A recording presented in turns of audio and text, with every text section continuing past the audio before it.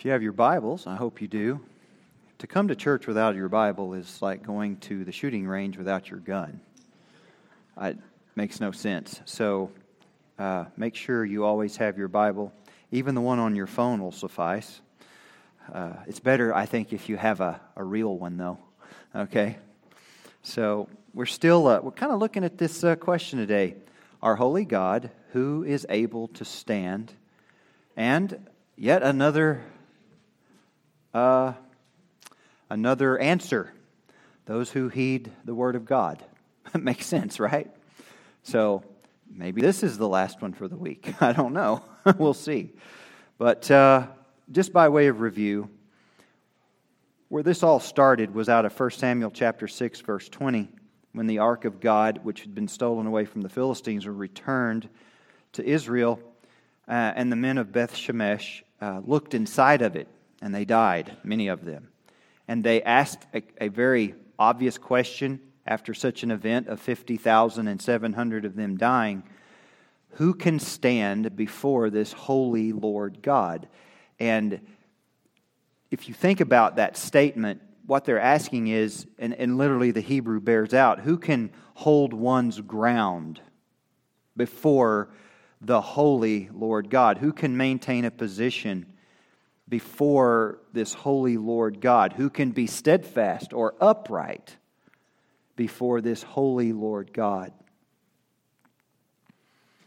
We've lost the fact that God is holy, I think, in many ways in our practical thinking. And when I say we, that is in no such way, I'm not inciting us here at Northridge. I'm saying us as perhaps a people in a nation. And then I would say even the us as Christians in the nation, regardless of moniker over the door. I think it's easy. We live in a time and we actually have so much blessing that we can easily lose sight, I think, of the holiness of God if we're not careful. Recently, and it's astonishing, the decay of our culture, the Respect for Marriage Act that you've probably heard about being engineered by the Senate, and then, of course, going to be rammed through from what I heard of a lame duck session or so. It's not respect for marriage at all, and we won't get into that. But the issue is, it's going to penalize, for the first time ever, there is legislation that will penalize the churches in America for not accepting it. And I'm not quite sure how that's going to, I don't know the language about how that's going to work out, but I just know this, that the bill says that anyone and everyone that's married has to be respected. So essentially we're talking about same-sex relationships that they call marriage. Clearly it's not, but we could get into the definitions of that. But then that includes any kind of, quote, marriage, right? Polygamous relationships and marriages are in the back door of this thing.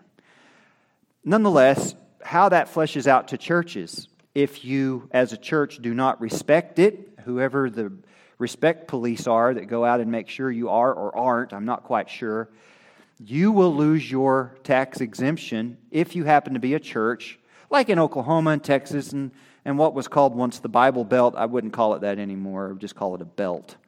Okay? You have tax exemption.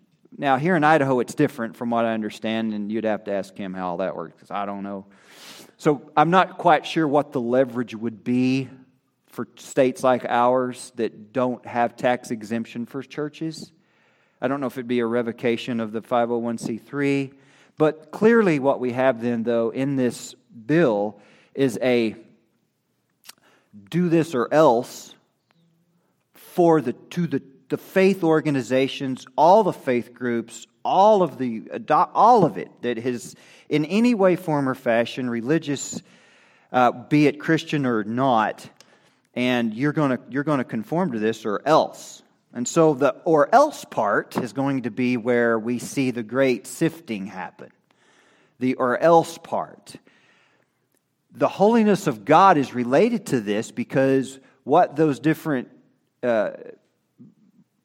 faith institutions believe about the holiness of God will determine what they'll do with the or else, right? And how far you're willing to go with the or else. But I think it's poetic in that if a people group wants to get away from the majesty of God, if it wants to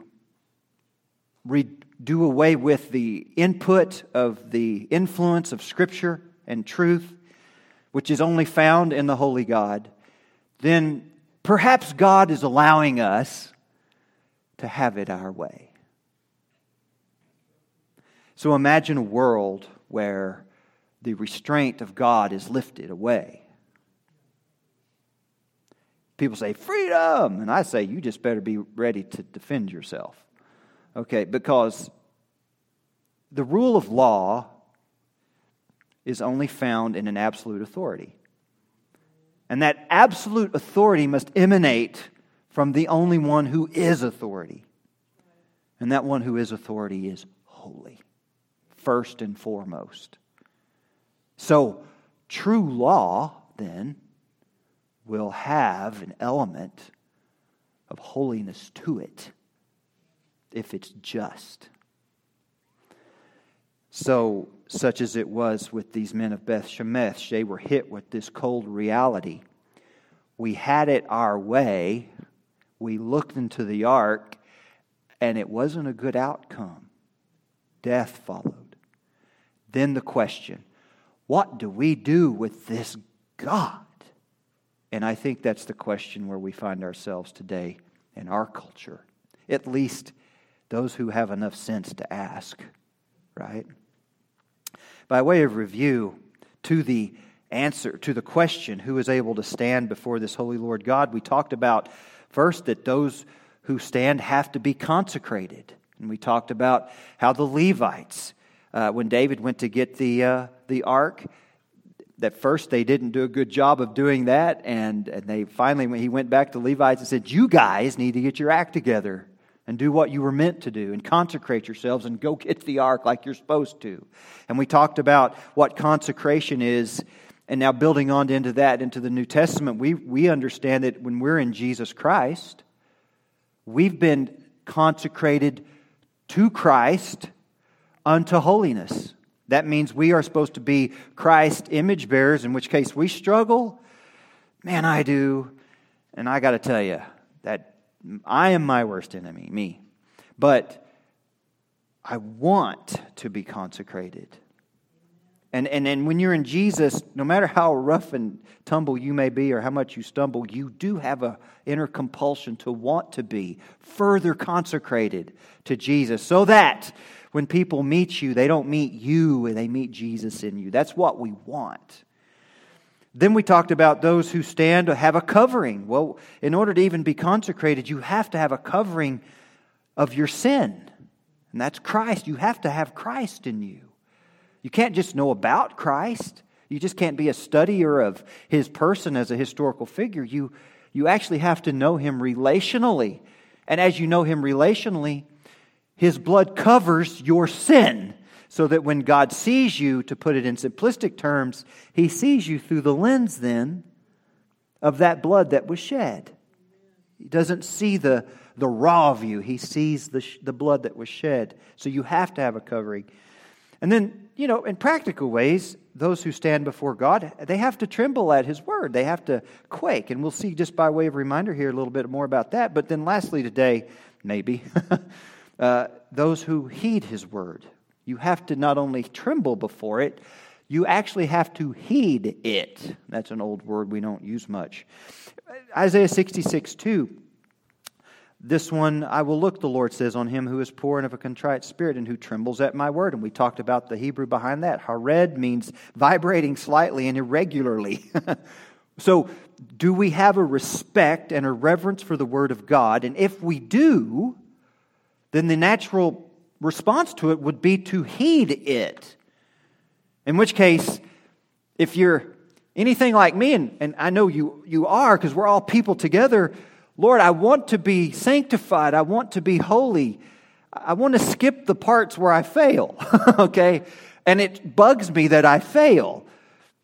And so in those moments when we fail, there is a decision made on our part to not heed the Scripture.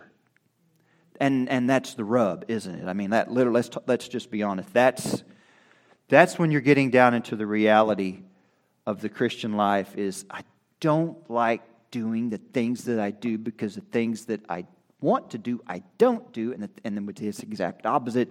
And this is that sin nature that's in us. But we have to remember we've been set free, and we're not bound to that. And it's by the goodness and grace of God and a proof of your consecration that it bothers you enough to say, Lord, I may keep stumbling with a loose lip. I may have facial expressions that expose my displeasure to the world, but I'm not happy with it. Please stop it from me. And you take steps to become a student of why you stumble in whatever way. And we all have different things.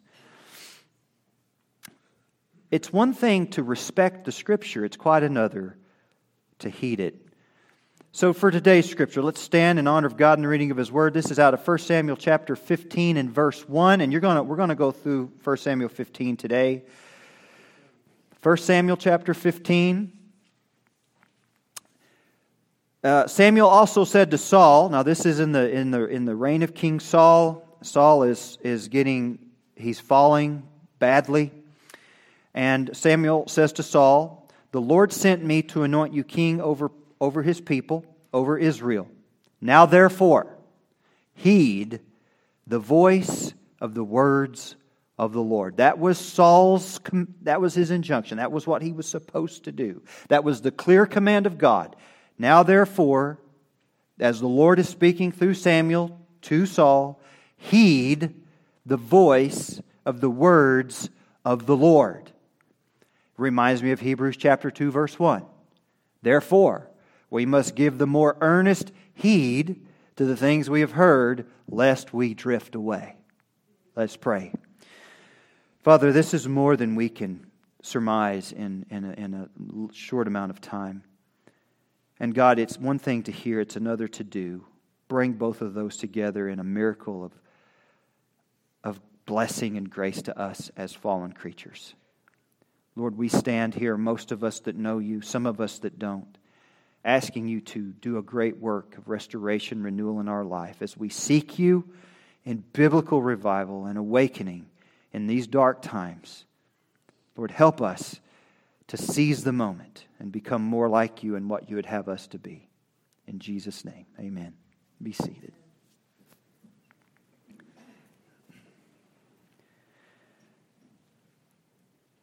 In 1 Samuel chapter 15,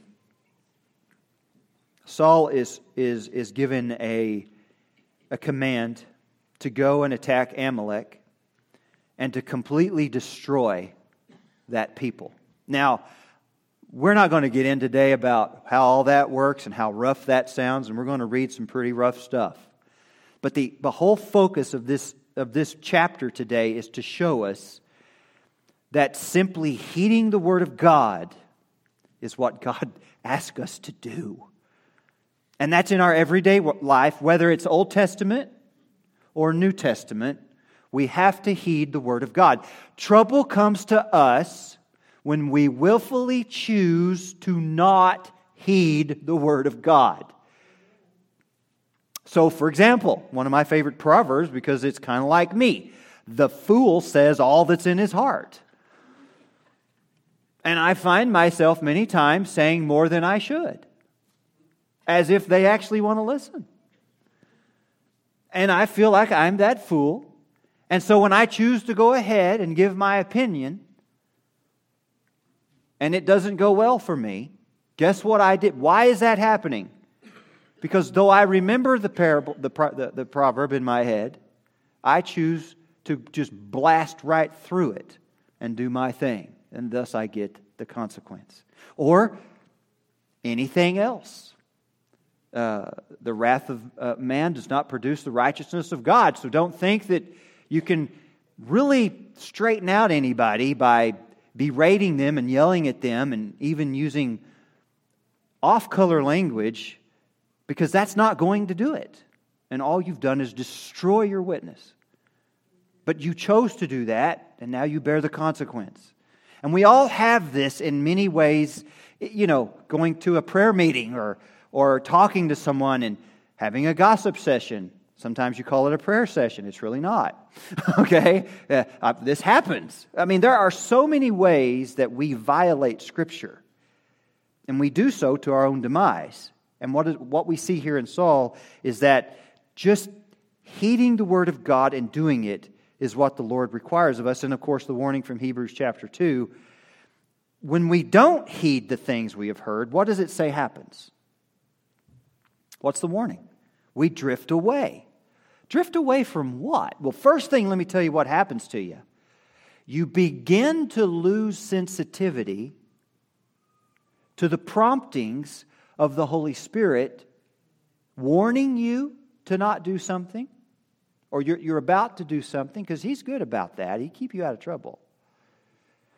Or when you're doing it, you lose the sensitivity that you're even doing it or have done it. And that's what you don't want. You do not want to become calloused so that you drift away from that beautiful relationship that preserves your life in this world. Now, it goes much deeper than that, but for the sake of today, that's where we'll keep it.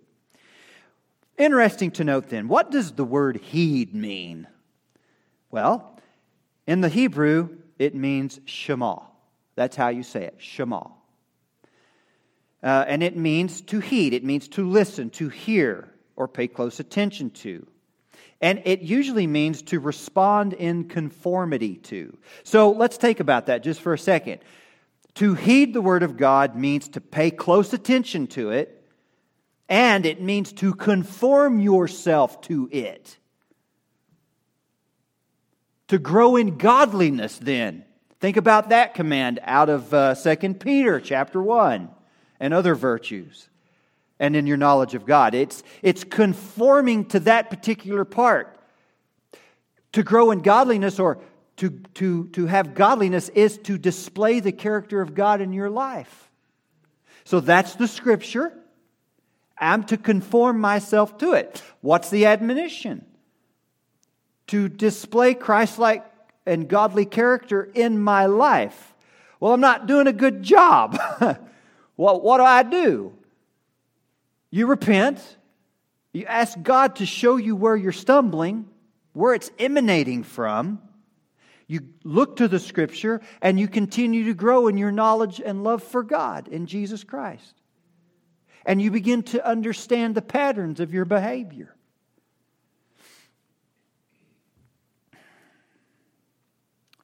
This is largely about sanctification, honestly. I don't know how you can get around it. By the way, let me say something I've learned recently on that. David Peterson is a theologian that I've recently learned of. He's Anglican, actually, I believe. But he hangs out with all the good guys. He's really sound, okay? And so he said, perhaps we need to readjust the way we use the word sanctification. Instead of using it as a catch-all word for the growth in Christ in this life, technically speaking, when you're saved, you are sanctified. Or, / you're consecrated in that moment. Okay?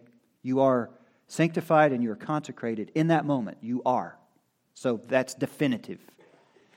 The progressive part, perhaps such language as, rather than saying growing in sanctification, it's already done, is perhaps words like transformation, conformity, daily renewal. See the difference? And you're doing that because of the definitiveness of the sanctification. So, heeding the Word of God then is a result of the definitive sanctification you have. Now you're conforming to it, and by virtue of it, you're being transformed by it. And you want that. And you want that daily renewal that it brings. See? And Saul, well, under the Old Covenant, in the graces that he had the prophet there telling him what to do. The Lord had come upon him, and you remember when Saul went off and went away from Samuel, the Holy Spirit came upon him, and then he began to prophesy, and then they said, well, is Saul among the prophets? And he got a new heart and all those kind of things. Then that economy, the Holy Spirit did come and go off of Old Testament saints. Many, he came and went. With us, he doesn't do that. So you can't say, well, Saul stumbled. You have something Saul didn't have. The ever-present, indwelling, abiding relationship of Christ if you know Christ. So here's your biggest concern. Not to grieve Him. So that you grow distant in that relationship. So that you get desensitized to His promptings. Shema, then. Here, listen. How many of you heard of, how many of you know Deuteronomy 6? You know there is the Shema in Scripture, right? Yeah, here it is. Deuteronomy chapter 6, 4 through 6. This is probably one of the most famous usages of the word Shema. And here it is. Hear, which is what Shema means. Hear, O Israel, the Lord our God, the Lord is one. You shall love the Lord your God with all your heart, with all your soul, and with all your strength. There. That's what you're supposed to do. They were supposed to do it then, and we're supposed to do it now. Okay? We're supposed to love God with all our heart, with all our soul, and with all our strength. The ministry of the Holy Spirit would be to make you aware of all those things that don't help in that. Okay? TV shows you shouldn't watch. Political programs probably you shouldn't do. Now, I have a note to say on that real quick. Because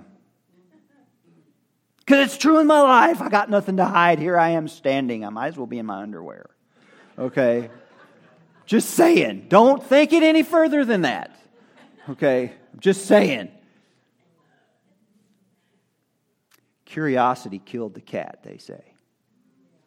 Every day I wake up and I'm curious. What new low has happened overnight? What has blown up today? And I look at that, and I'll read the headlines, and I think, it's innocent enough, and I'm just going to go ahead and confess to you, okay? It's scriptural. That the Spirit's saying you shouldn't look at this stuff. But, maybe if you're waiting somewhere, or you're, whatever, you read something, and you close it, and you think, what's wrong with that? Are you some kind of legalist? No, you wait. I've learned it makes me angry. But not instantly. It kind of goes in there and sets. It sets in the bank of anger until it gets a large enough amount that it wants to go spend itself. And then at the right occasion, after all this is kind of built up, something will happen as innocuous as you could dream. And then you'll just kind of go, bleh. And then you think, where did that come from? And then the Lord will say, you were provoked. But why am I mad? Because you're doing this and making yourself angry. And then you remember Brother Jeff 2 years ago, as he's talking about Scripture, about, Psalm 1. Thanks, brother. And it says, or sits in the seat of scorners. Yes, we don't take our news cues from the world. So I don't want to parse that out any further. I'm just saying we have to be sensitive to what the Spirit's telling us in our life individually. Now, you may not be like that. You may be fine. You may have another thing. But do you know it? Are you aware of it?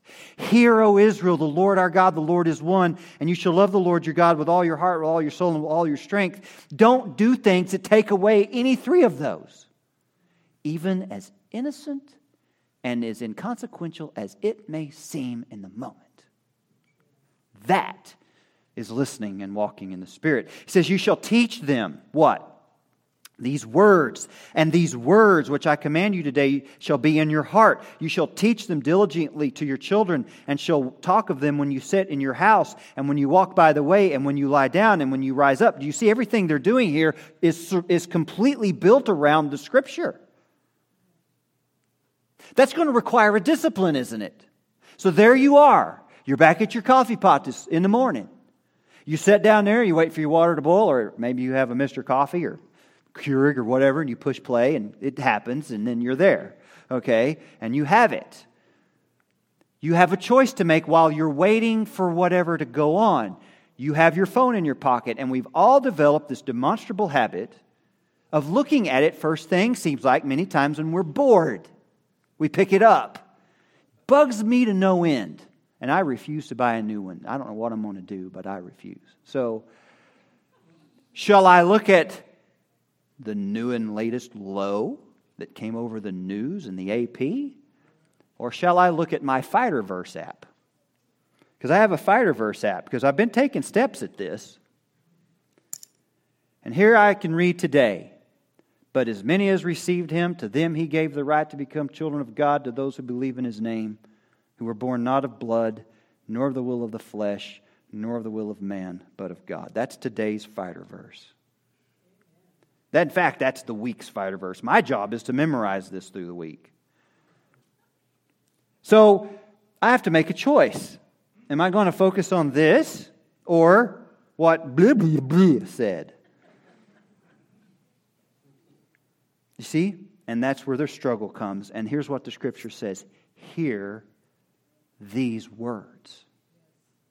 And in all that you do, teach them not only to yourself, but to your kids.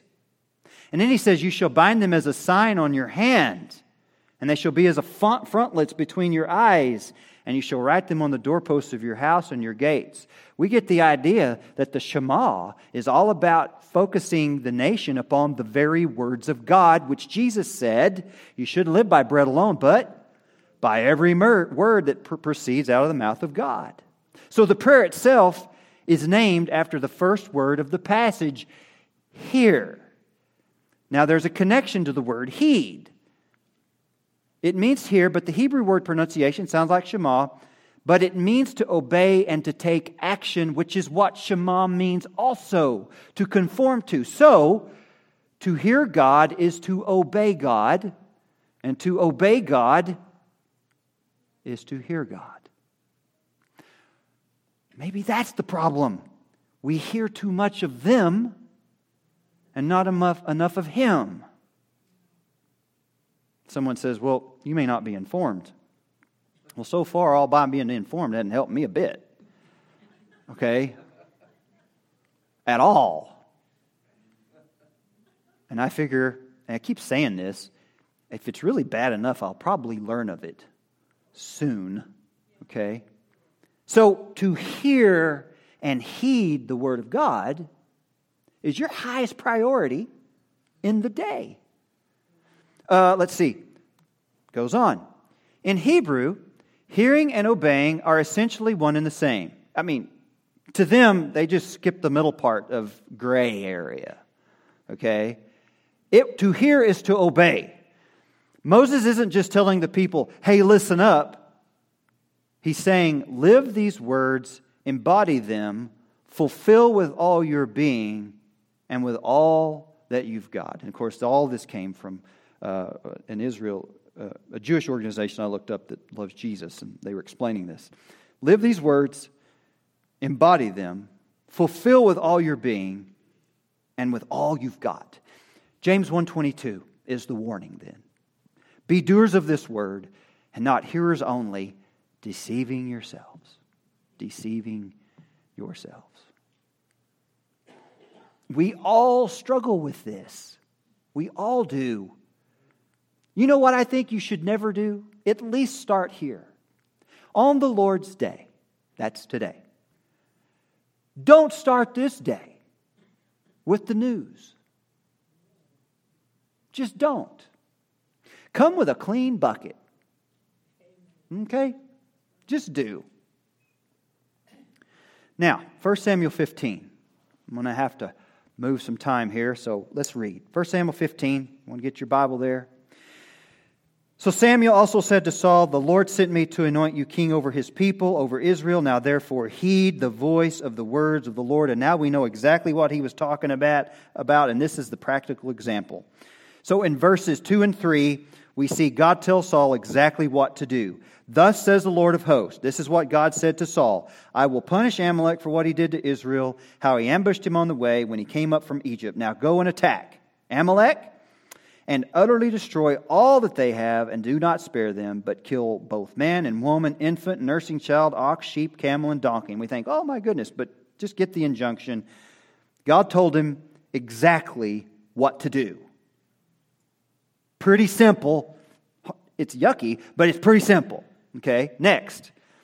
Saul disobeys God. Look at verses 4 through 9. "So Saul gathered the people together and numbered them in Telam, 200,000 foot soldiers and 10,000 men of Judah. And Saul came to a city of Amalek and lay in wait in the valley. Then Saul said to the Kenites, 'Go, depart, get down from among the Amalekites, lest I destroy you with them, for you showed kindness to all the children of Israel when they came up out of Egypt.' So the Kenites departed from among the Amalekites. And Saul attacked the Amalekites from Havilah all the way to Shur, which is east of Egypt. He also took Agag, king of the Amalekites." Now this is where things go bad. Look at that. Saul and the people. So verse 8. "Saul took Agag, king of the Amalekites, alive, and utterly destroyed all the people with the edge of the sword. But Saul and the people spared Agag and the best of the sheep, the oxen, the fatlings, the lambs, and all that was good, and were unwilling to utterly destroy them, but everything despised and worthless, that they utterly destroyed." Now, is that what God told them to do? It's simply not what God told them to do. Now, by the way, in case you're feeling bad for the Amalekites, just remember, he was the one that attacked the children of Israel when they were coming out of Egypt in the rear of the column. And it was just picking them off. And we discussed that this was the first time that Israel had went to war, and of course Moses sat down on a stone or whatever, and they had to support his arms, because as long as he held the staff over his head, Israel won. And then of course if he began to slump down, then the Amalekites would come back. And so we talked about how Amalek is a Old Testament representation of the flesh. He always wants to pick at you in your weakest areas of your life and take advantage of your weakness. It's what he always does, and he always waits for an opportune moment because he's just like that. So, it's time for the comeuppance. And it always will come, even today. So, Saul disobeys God clearly. The next thing we see, and this is funny, Saul tries to gaslight Samuel. And I hope everyone here is familiar with the term gaslight. We could say deceive. So, in verse 13, we'll just start in 10. "Now the word of the Lord came to Samuel, saying, I greatly regret that I have set up Saul as king, for he has turned back from following me and has not performed my commandments. And it grieved Samuel, and he cried out to the Lord all night. So Samuel arose early in the morning to meet Saul. It was told Samuel, saying, Saul went to Carmel, and indeed to set up a monument for himself." So, something else we have here. Whenever the flesh is leading you, it's you that is being promoted. How do you know when you're promoting yourself? Dysfunction begins to surround you. That's how you know. And it can be in a moment, by airing an opinion that you knew was out of turn, or it could be in having an attitude that is finally just ganging up on you with all the people at work wanting to lock you in the bathroom and throw away the key and never let you out again, okay, and celebrate when you're on sick day. You don't want that, okay? So that's when you know you're promoting yourself. And so he had gone to set up his monument, and then verse 13. "Then Samuel went to Saul, and Saul said to him, Blessed are you of the Lord." So, hey, just a schmoozer. I have performed the commandment of the Lord. Now, when I read that, I thought, are you serious? Are you really trying to convince the prophet of God? But Samuel said, what then is this bleating of the sheep in my ears and the lowing of the oxen which I hear? What is that? It's just a sound app on my phone. No, it's real. You violated the commandment of the Lord. And Saul is trying to act as though he had done everything right. So really, who is Saul really gaslighting? Himself. That's what sin does too.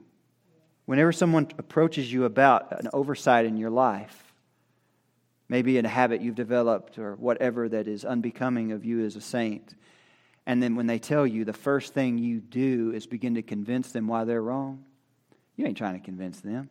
You're trying to convince yourself why you're all right. And you clearly are not all right. And Saul said in verse 15, they have brought them from the Notice, they brought them. Now, there's something we don't have that we're not accustomed to a king. We don't know about that. Now, we have plenty of people who like to think of themselves as kings.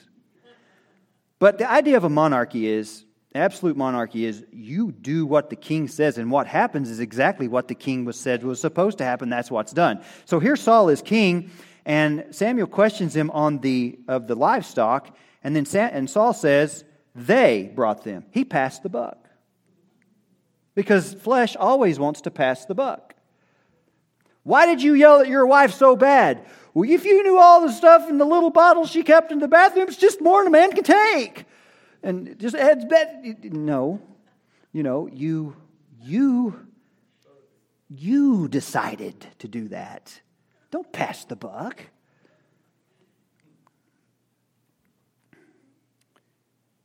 And then it says, so they have brought them, verse 15, they brought them from the Amalekites, for the people spared the best of the sheep and the oxen to sacrifice to the Lord your God. They even tried to dress it up with worship. And the rest we have utterly destroyed. And then 16 is the appropriate response. Then Samuel said to Saul, be quiet. That's what you do when someone's given you a line of excuses. Just hush. Just don't talk. Be quiet, and I will tell you what the Lord said to me last night. And then, of course, Saul said, speak on. And Samuel said, verse 17, when you were little in your own eyes, were you not head of the tribes of Israel? And did not the Lord anoint you king over Israel? Well, Samuel reiterates God's command here in verse 18 to Saul, just by way of reminder. Now the Lord sent you on a mission and said, go and utterly destroy the sinners, the Amalekites, and fight against them until they are consumed. Verse 19. Verse 19 through 24, Samuel reveals Saul's disdain for God's command, because that's what it is, and here's what we read. Why then did you not obey the voice of the Lord? That's really what it is, isn't it? And what would be the word we've just been studying here that would surmise this? Why did you not heed? Is that not the very first thing that God said to Saul through Samuel? Is that not the very first thing? Now therefore, heed the voice of the words of the Lord. Now, here you come back down here to 19. Why did you not obey? Because we know the word Shema means to hear is to obey, and to obey is to hear, and then conform to that, right? Saul didn't clearly do that. And he says, why did you swoop down on the spoil and do evil in the sight of the Lord? And Saul said to Samuel, but I have obeyed the voice of the Lord. He's still working on it. He's still working on the spin. I have obeyed the voice of the Lord and gone on the mission on which the Lord sent me and brought back Agag, king of Amalek, and I have utterly destroyed the Amalekites. But the people, that's what it reminds me of. I just need someone to blame, and they're all right there. I mean, what can you do with a mob like that? Well, you are a king. They do what you say. And then he still tries to spin it for worship. The people took the plunder, sheep and oxen, and the best of things which should have been utterly destroyed, to sacrifice to the Lord your God in Gilgal. All we wanted to do was just give a gift back to the Lord while we did what we wanted and stuff. Okay? So what we see here as we read on is Saul's disdain for the command of God. And so in verse 22, we read, "Has the Lord as great delight in burnt offerings and sacrifices as in obeying the voice of the Lord?" Again, that goes back to verse 1. And then it says here, "And to heed than the fat of rams." So what is it that God wants from us? To heed the Word of God. It's very simple. That's what we're supposed to do. Not just listen to it and go do our thing. And he says in verse 23, something's kind of scary. "Rebellion is as the sin of witchcraft." Have you ever thought about the fact that whenever you choose to be rebellious, or I choose to be rebellious, we are dabbling with darkness? There is no gray area in the economy of God, in our walk with the Lord. There's just not. There's not different shades of gray. There's black and there's white. And the world hates it. I don't care. But I just know for me, I know what happens when I fudge the rules. I know what happens when I choose to willfully disobey a clear command of Scripture, especially when the Lord was kind enough to warn me that morning. I can't say anything against Saul, really, because I can be Saul. If you want to know the truth of it, we all can be Saul. And stubbornness, stubbornness is as iniquity and idolatry. Now, why do you think stubbornness is iniquity and idolatry? Why do you think that? Because stubbornness is all about me. And what I want, and my will, and my idea, and my opinion, and things that I like, and you're just in the way. You ain't changing me because it's all about me. That's why I think it says so. And then at the end of it, we have the Lord saying, "Because you have rejected the word of the Lord," here's the consequence, "He also has rejected you from being king." Now, if you read through the rest of the narrative, you'll see that even that did not keep Saul humble. He tore Samuel's robe when Samuel went to leave because he kept saying, "If you'll just go back with me to worship, it'll make me look good in front of the men." And he just tore his clothes. And then, of course, Samuel says, "And the Lord has ripped away the kingdom from you." And then it wasn't long after, as things progressed, that Saul died wickedly. He even did a lot of other bad stuff because, remember the witchcraft part? Remember? Well, he actually went, and when Samuel died, he found a medium in the land and conjured up Samuel. I mean, he banished them from the land, and then he's trying to find one out. We call her the Witch of Endor.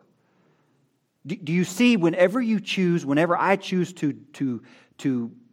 disconnect from obedience and shemaiing or hearing the word of God and heeding it, what's left for me? There is no gray area. We should plaster it on the wall. There's no gray area.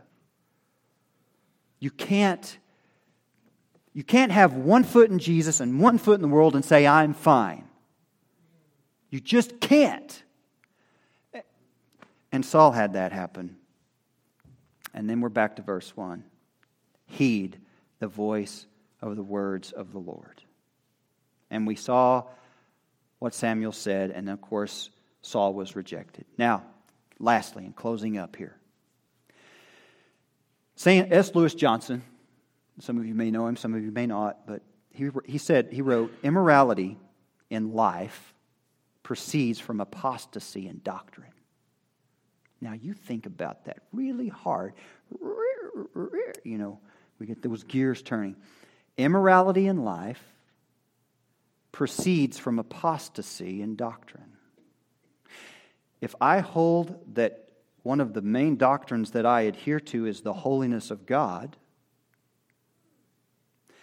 And yet I choose to disconnect myself from that doctrine in my life's actions.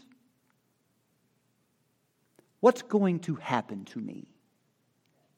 I'm going to become ugly. Okay? I'm going to begin to use language that I shouldn't use. I'm going to begin to associate myself with people I shouldn't associate with. I'm going to begin to reflect the world. Because what did we just say before? You cannot have both. There is no gray area. You're either walking towards Jesus or you're walking away. I promise you that. Immorality in life proceeds from apostasy in doctrine. Why do you think, how is it that the mainline denominations in America that once stood for the great things of God, how do you think they have suddenly created homosexual Bibles and the like?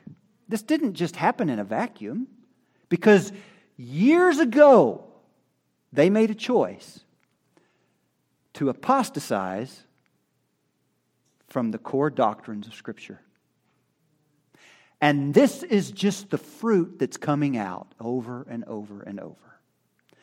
Hebrews 2:1, that's why it says this. Therefore we must give the more earnest heed to the things we have heard, lest we drift away. We have an enemy that is never going to stop trying to get us as Christians to begin to think like he wants us to think. He's going to influence us through music and movies and television commercials. I mean, you've seen those. The children's programs, you guys, come on. Okay? And this is happening. And we see the young generation now. Not only is it a projection, we actually see it fleshed out. And if you're in education, you have your stories. Warren Wiersbe, more spiritual problems are caused by neglect than perhaps by any other failure on our part. And I would say in the Christian life, okay, I would bracket that. We neglect God's word, prayer, worship, and God's people, and other opportunities for spiritual growth, and as a result, we start to drift. The anchor does not move, we do. You know, the old word for that is backsliddenness. Remember that? He's backslidden. You know, Hebrews chapter 10, verse 25 is often used for getting people to be in church on Sunday. But if you actually go on and read the rest of the verse, it has some other interesting things. Imagine that. Not forsaking the assembling of yourselves together, as is the manner of some, is where we usually stop. But exhorting one another, and so much the more as you see the day approaching, gives rise to these statements. I'm encouraging you and admonishing you with what? The Scripture. You're encouraging and admonishing me with what? The Scripture. That's why we share Scriptures among one another. And why do we do it? Hebrews 10:25 says, because we see the day approaching. What day? The day. The day. That day. The real great reset. Okay? That day is hastening on fast. Like a big old freight train that's loaded with coal, man. And it's coming right at us. And for us, our redemption draws near. So as you see the day approaching, exhort one another. This isn't going to last forever. And there could be a bit of a struggle. Are we heeding the voice of the word of the Lord? Are we manifesting that Christ-likeness in our life that we want people to see? When it comes to suffering, I got this Christian quote of the day. Now, we all talk about hypothetically, what are we going to do when we struggle? We think about these things, right? And we think about the practicals of it. How about this one? Here's a question, or maybe it's just a statement. This is from Thomas Brooks. This was written in 1608. The humble soul seeks more how to glorify God in afflictions than how to get out of them. That one wrecked me. You probably didn't hear it. Let me read it again. The humble soul seeks more how to glorify God in afflictions than how to get out of them. Most of the time, we just want to get out of them. How can I glorify God in this? Now, how do you come up with such an attitude like that? You heed the Word of God. Lastly, final slide, Psalm 119, verses 9 through 16. How can a young man cleanse his way? By taking Shema, by taking heed according to your word. And then he says, with my whole heart I have sought you. And I write in my Bible margin, have I? Do I? Oh, let me not wander from your commandments. Why? Because there's destruction out there. We just read about Saul. Your word I have hidden in my heart that I might not sin against you. That's why we have the daily verse of the week to memorize. Blessed are you, O Lord. Teach me your statutes. With my lips I have declared all the judgments of your mouth. I have rejoiced in the way of your testimonies. And as much and as in all riches, I will meditate on your precepts and contemplate your ways. I will delight myself in your statutes. And this is the last part. I will not forget your word. So, Shema, hear, obey, heed. Who's able to stand before this holy Lord God? Those that do that. Why? Because Christ gives them the right. You remember that part in that verse, right? As many as received him, God gave them a right. He said, you're mine. By my will.